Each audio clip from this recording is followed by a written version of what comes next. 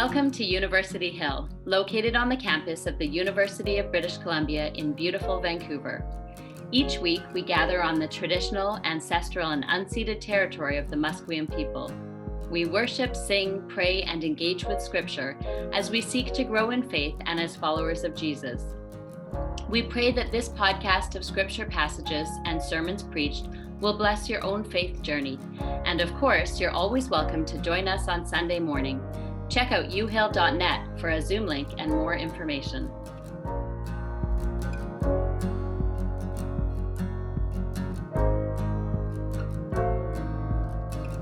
Our second reading is from Luke 15, verses 1 to 3 and 11 to 32, the parable of the prodigal and his brother. Now all the tax collectors and sinners were coming near to listen to him. And the Pharisees and the scribes were grumbling and saying, "This fellow welcomes sinners and eats with them." So he told them this parable. There was a man who had 2 sons. The younger of them said to his father, "Father, give me the share of the property that will belong to me." So he divided his property between them. A few days later, the younger son gathered all he had and traveled to a distant country, and there he squandered his property in dissolute living. When he had spent everything, a severe famine took place throughout that country, and he began to be in need. So he went and hired himself out to one of the citizens of that country, who sent him to his fields to feed the pigs. He would gladly have filled himself with the pods that the pigs were eating, and no one gave him anything.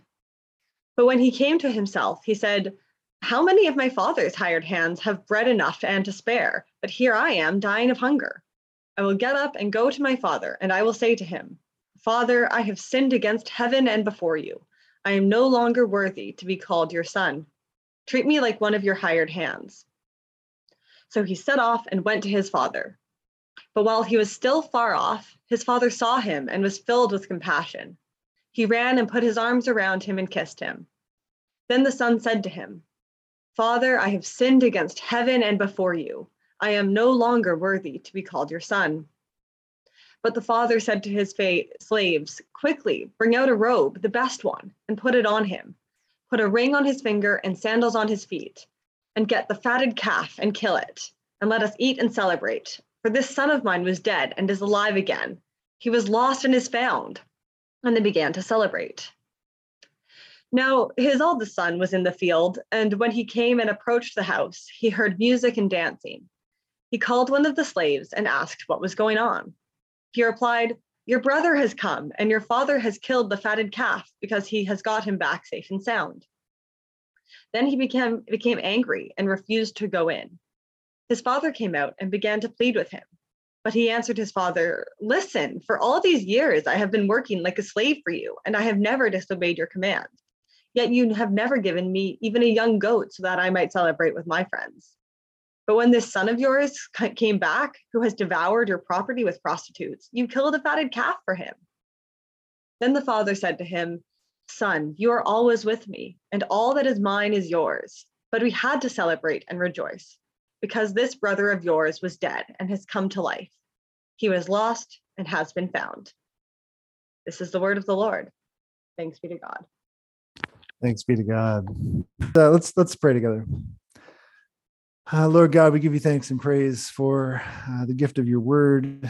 We pray that by the Holy Spirit, we would hear you well. Help us to know you better so that we might make you better known in this world. We ask it in the name of Jesus, our rock and our Redeemer. Amen. So the great Swiss theologian Karl Barth once preached a Good Friday sermon in a prison. And he made the case that the scene on Calvary with the 2 criminals crucified on either side of Jesus was the first church. And in that church, you might recall that was one repentant sinner, the one who came to Jesus' defense, the one who said, "Jesus, remember me when you come into your kingdom." And then there was the other one who was furious. He was demanding that Jesus do something if he really is the Messiah. Get us down from these crosses if you even can.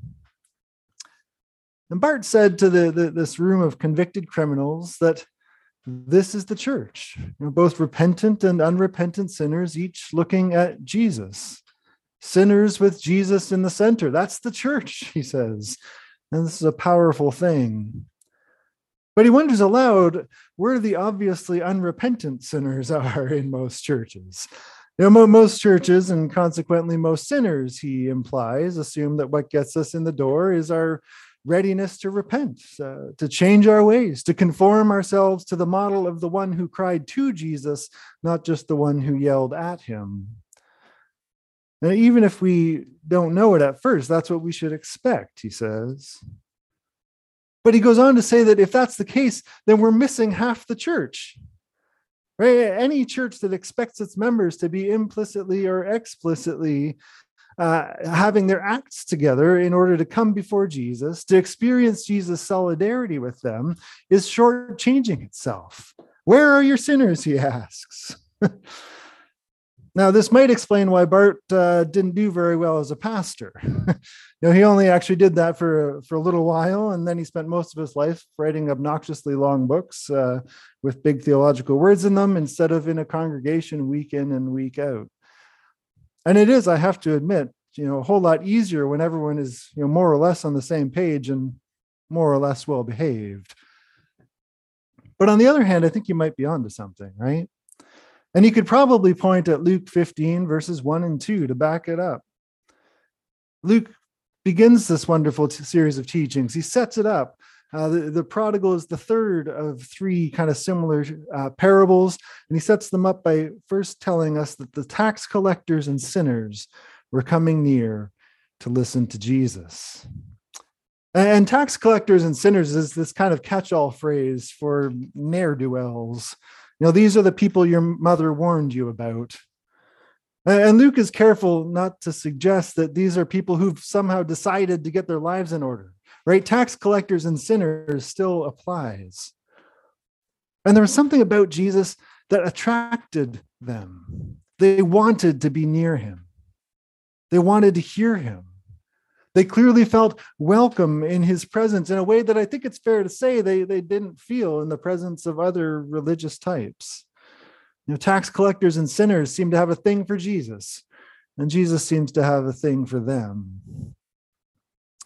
And I don't think it's unfair to say that by and large, the church has not always been a place where tax collectors and sinners flock. Of course, we acknowledge that every time the church gathers, it's a gathering of sinners, but, we tend to be kind of well-behaved sinners. And I don't just mean like our congregation, I mean the church generally. The body of Christ has not always done a good job of acknowledging that having one's life in order is not prerequisite for Jesus' company and attention. At any rate, I haven't always done a good job of that.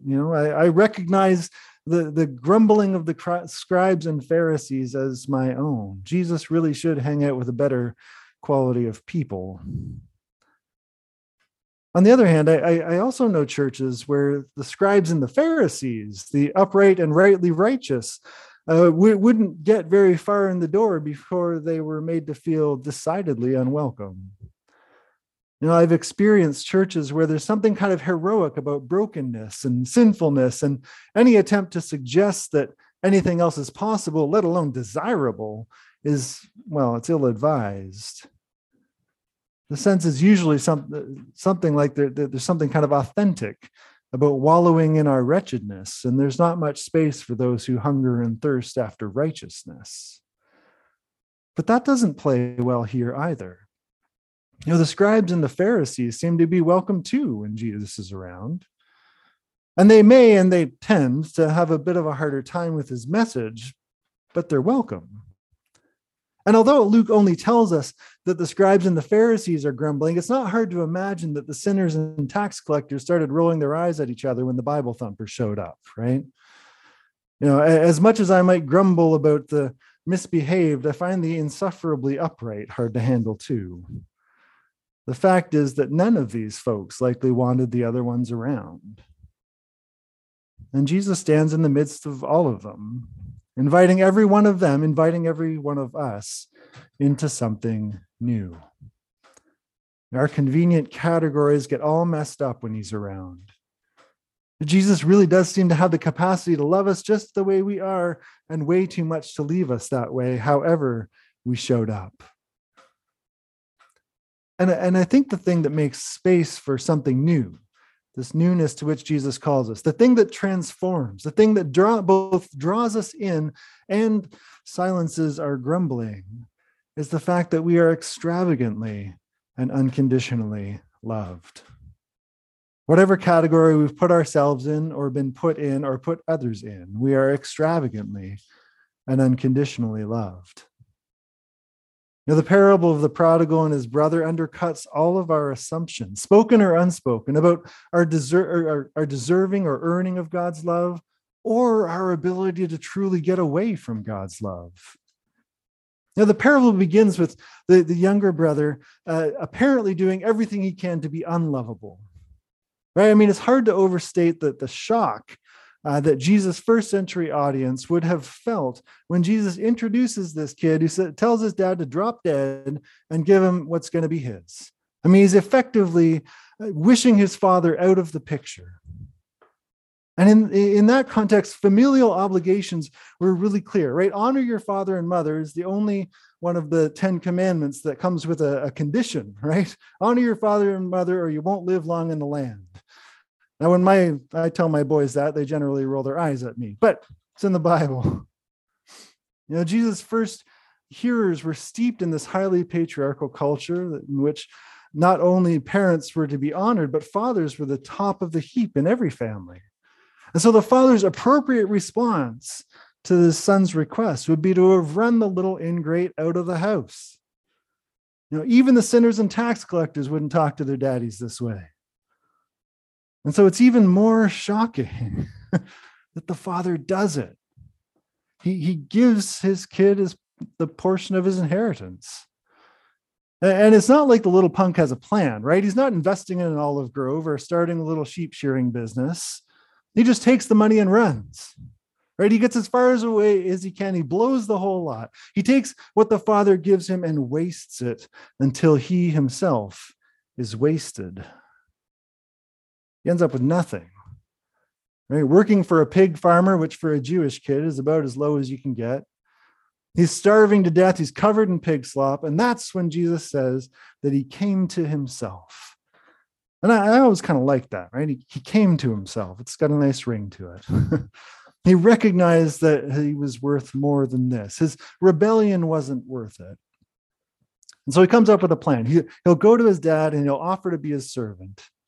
In other words, he will earn his way back into his father's favor. He'll make things right. He'll prove his worth. He'll make amends.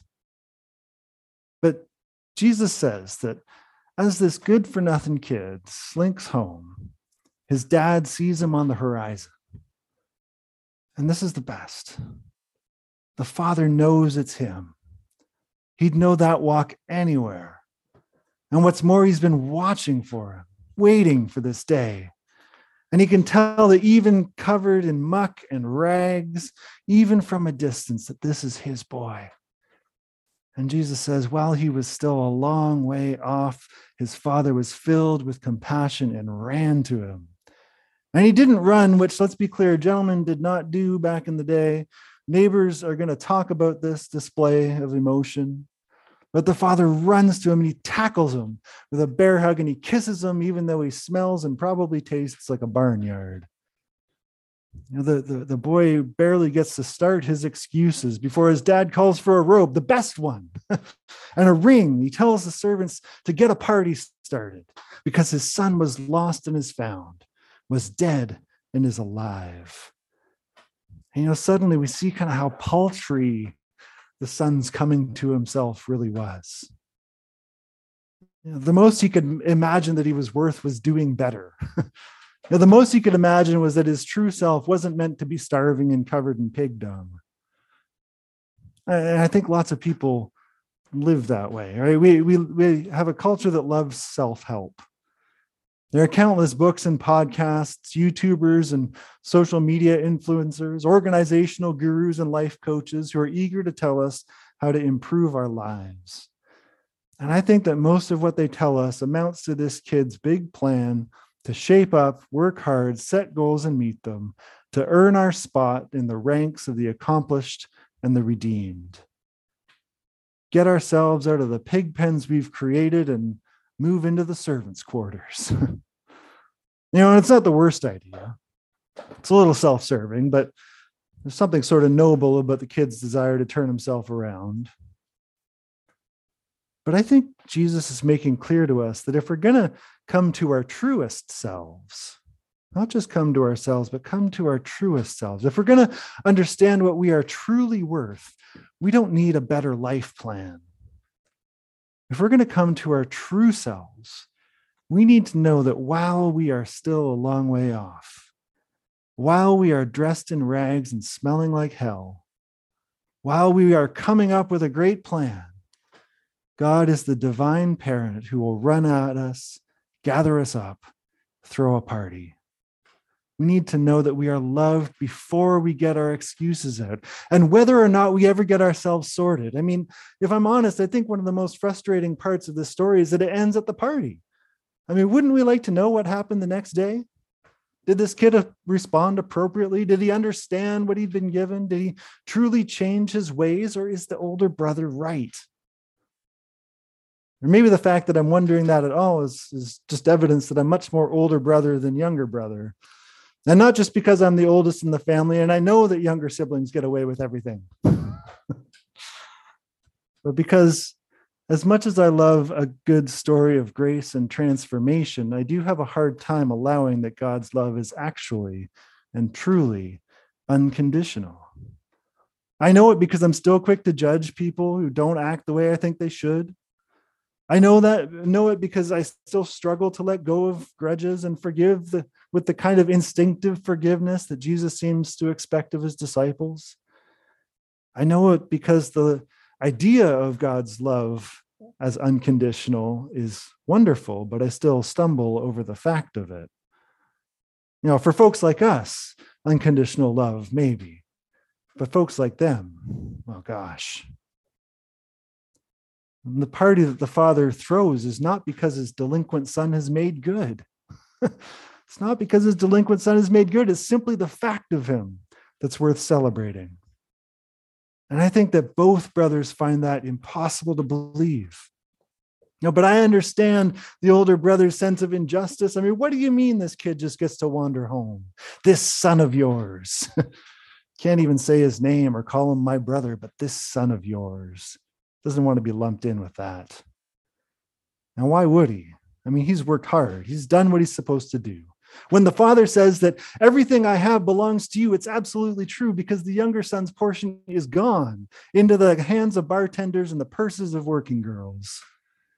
The older son has been responsible. He's earned his father's approval. He's solidified his station in life. Is he supposed to believe that if he'd done none of that, that his father would love him just the same?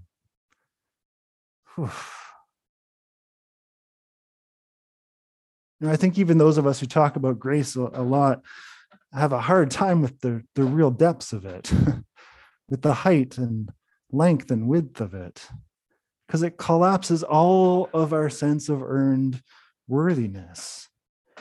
And we may not even be consciously trying to justify our worthiness, but in a world that measures us by what we do amongst neighbors whose commitment to us is based on our value to their social standing, we almost can't help ourselves.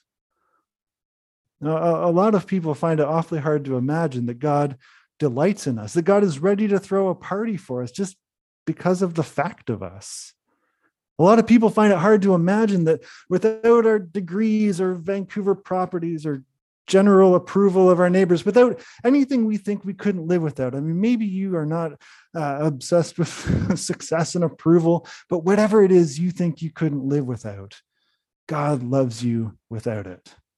God wants you anyways. The older son's real anger comes from the fact that he doesn't understand that he's unconditionally loved. And this is the offense at the heart of this parable. There really isn't anything we can do or not do to be the objects of God's love for us. That's why Paul prays in the letter to the Ephesians, and by the Spirit continues to pray, I believe, that we would know the height and depth and length and width of God's love for us in Christ, that we would be rooted and grounded in that love. Because until we get it, then something other than the wild love of Jesus will be at the center of our lives and of our life together, which means that whatever's at the center can be taken away. Makes things very precarious. But when we get it, when we are rooted and grounded in the love of Christ, then we start to understand the scope of God's love for us, and it changes everything. When we get it, we can start to do whatever we do, not as a marker of self-worth or desperate self-expression, but in the name and way of Jesus to the glory of God. We are caught up in the glory of God, and who can take that from us? When we get it, we can actually do what St. Paul says and stop looking at others the way the world does, and instead start seeing them as people for whom God would cross heaven and earth, people created in God's image, objects of God's delight, those for whom God would give everything. When we get it, we can start to live not for the things that we're told matter now, but for the sake of the world as God made it and is making it again. You know, Kate shared a quote with me the other day from somebody who was making an argument for restorative justice over our current systems. If you don't know what restorative justice is, I'll encourage you to go Google it afterwards. But she's arguing for restorative justice, and the person made the case that there won't be prisons in God's kingdom. So why would we be wholeheartedly committed to institutions that won't exist when God gets the world God wants? Why not right now, as first fruits of God's new creation, which is what we are, begin to imagine something else? Not just imagine it, but work for it. Imagine and work for a world in which God is preparing a party for those who are lost and will be found, for those who are dead but will be made alive. I mean, what a world that would be. Now, restorative justice is kind of a big example maybe to start with, but what if that sparked our imaginations for our everyday interactions? You know, what if we allowed ourselves to begin each day in the sure and certain knowledge that whatever the day brings and whatever we bring to the day, we get to do everything out of the eternal, extravagant, world-making, world-saving love of God for us and for everyone we meet. God's love for all things. I think we'd know every day what it means to be found, what it means to be made fully alive, here and now and forever. And may it be so. Amen.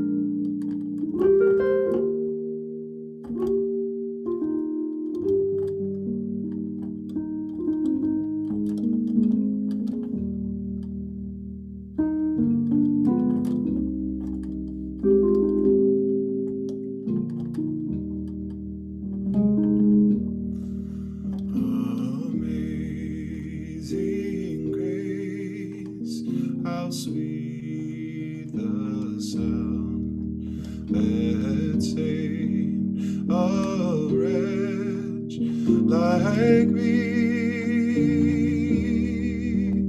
I once was lost, but now am found, was blind, but now I see.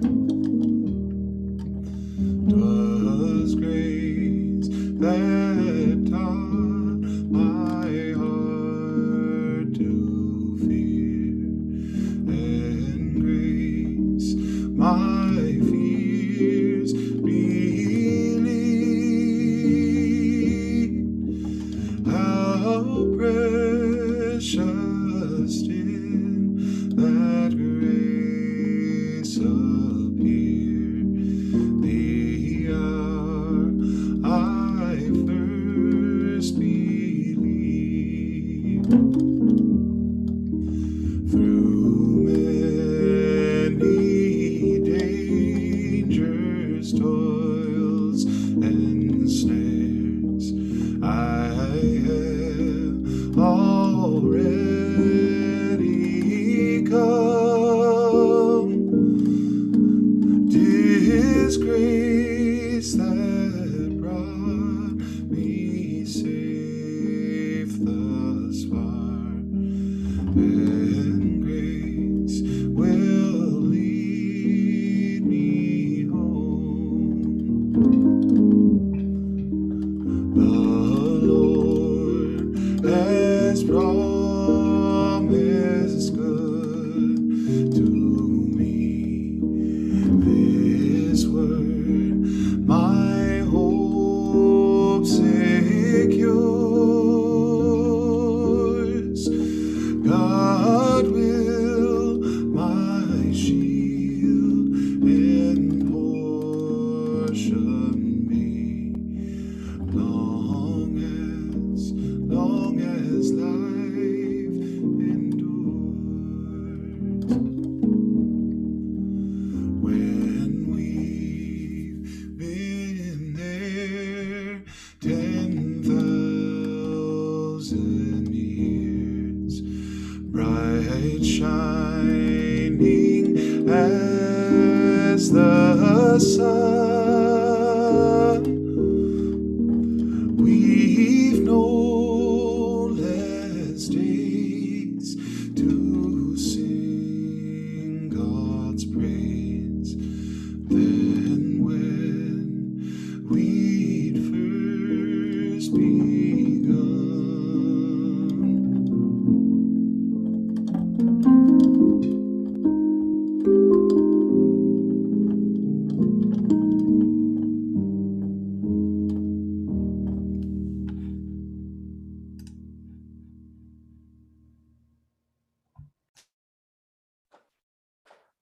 As we prepare to go into our time of communion, let's say together a new creed.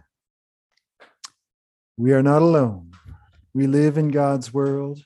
We believe in God, who has created and is creating, who has come in Jesus, the Word made flesh, to reconcile and make new, who works in us and others by the Spirit. We trust in God. We are called to be the church, to celebrate God's presence, to live with respect in creation, to love and serve others, to seek justice and resist evil, to proclaim Jesus, crucified and risen, our judge and our hope. In life, in death, in life beyond death, God is with us. We are not alone. Thanks be to God. The Lord be with you. Friends, the table of bread is now to be made ready. Wherever we are, by the presence and power of the Holy Spirit, our tables are the tables of company with Christ and all who love him. By the spurring of the Spirit, our tables are the table of sharing with the poor, with whom Jesus identified himself. By the creative love of the Spirit, our tables are tables of communion with creation, in which Christ became incarnate. So come to this table not because you must, but because you may. Not because you are strong, but because you are weak. Come not because of any goodness of your own gives you the right, but because you need mercy and help. Come because you love the Lord a little and would like to love him more. Come because he loved you and gave himself for you. Come because it is Christ himself who invites us. It's Christ whom we remember on the night that he was betrayed, shared a final meal with his friends. And during the meal, he took a loaf. I invite you to hold whatever you've got today. He blessed it, he broke it, and he passed it to his disciples in all of their faith and fickleness and said, "Take and eat, all of you. This is my body, broken for you." And when the meal was finished, he took a cup. I invite you to hold whatever you've got. And he said to them, "Take and drink, all of you," even to his betrayer. "Take and drink, all of you, for this is the cup of the new covenant, which is made in my blood. Whenever you drink of it, remember me." Let us pray.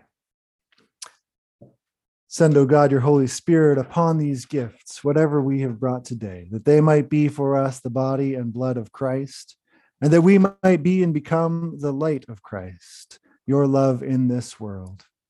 Make us first fruits of your new creation, with Christ, in Christ, and through Christ, with the power and unity of the Holy Spirit. All glory and honor is yours, God most holy, now and forever. Amen. I invite you to take and eat. These are the gifts of God for the people of God.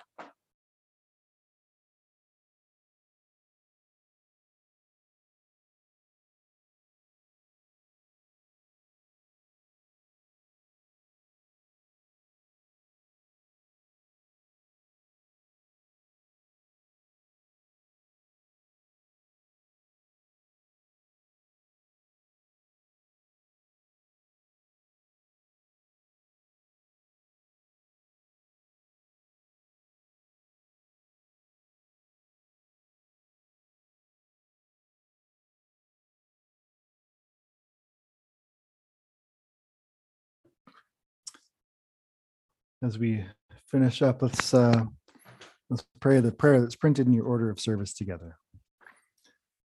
Lord, grant that we might become what we have received, your love broken and poured out for this world. Amen.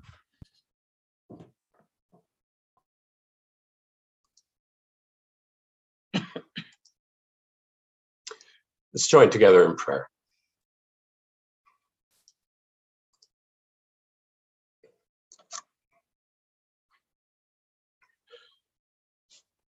Before we rise from this table of joyous welcome and extravagant love, we offer our prayers for those close at hand and those far off who need the healing warmth of your embrace. For victims of war and tyranny who have lost loved ones, homes, country. For those called to pull the trigger, who in aggression or defense are compelled to kill others. For those of our world forgotten as our attention skips from one place to another, one crisis to the next, one distraction to yet another. For those lost on our streets, in our schools and offices, in our families, especially those who do not know they have a home to which to return.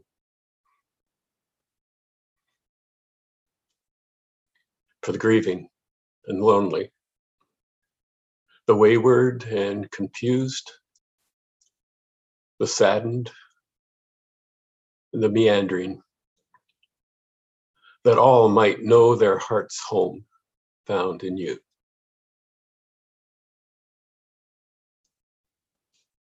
Your everlasting truth, O God, your ceaseless love sees all your children's wants and knows what best for each will prove. In that promise we rest.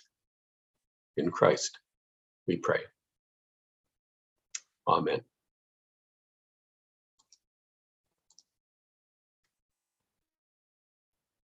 Amen.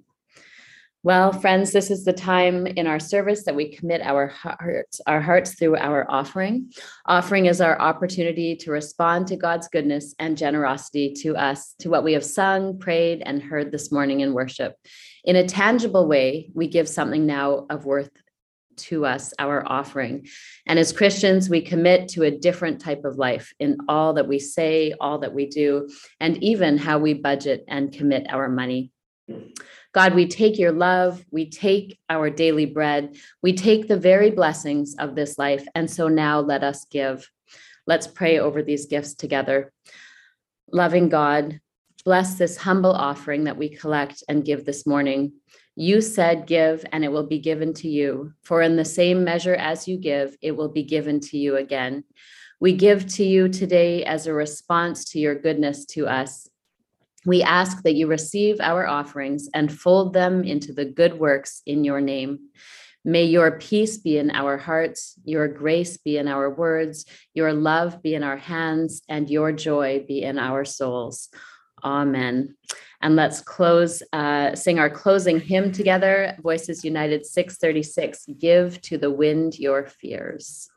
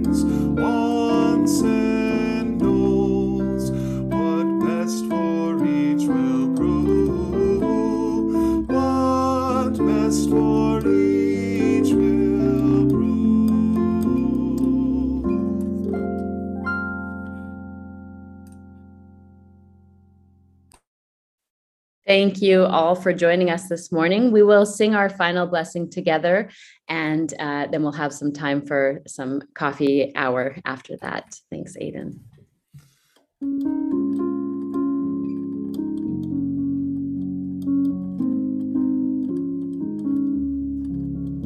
May the peace of the Lord Christ go with you wherever he may send you. May he guide you through the wilderness, protect you through the storm. May he bring you home rejoicing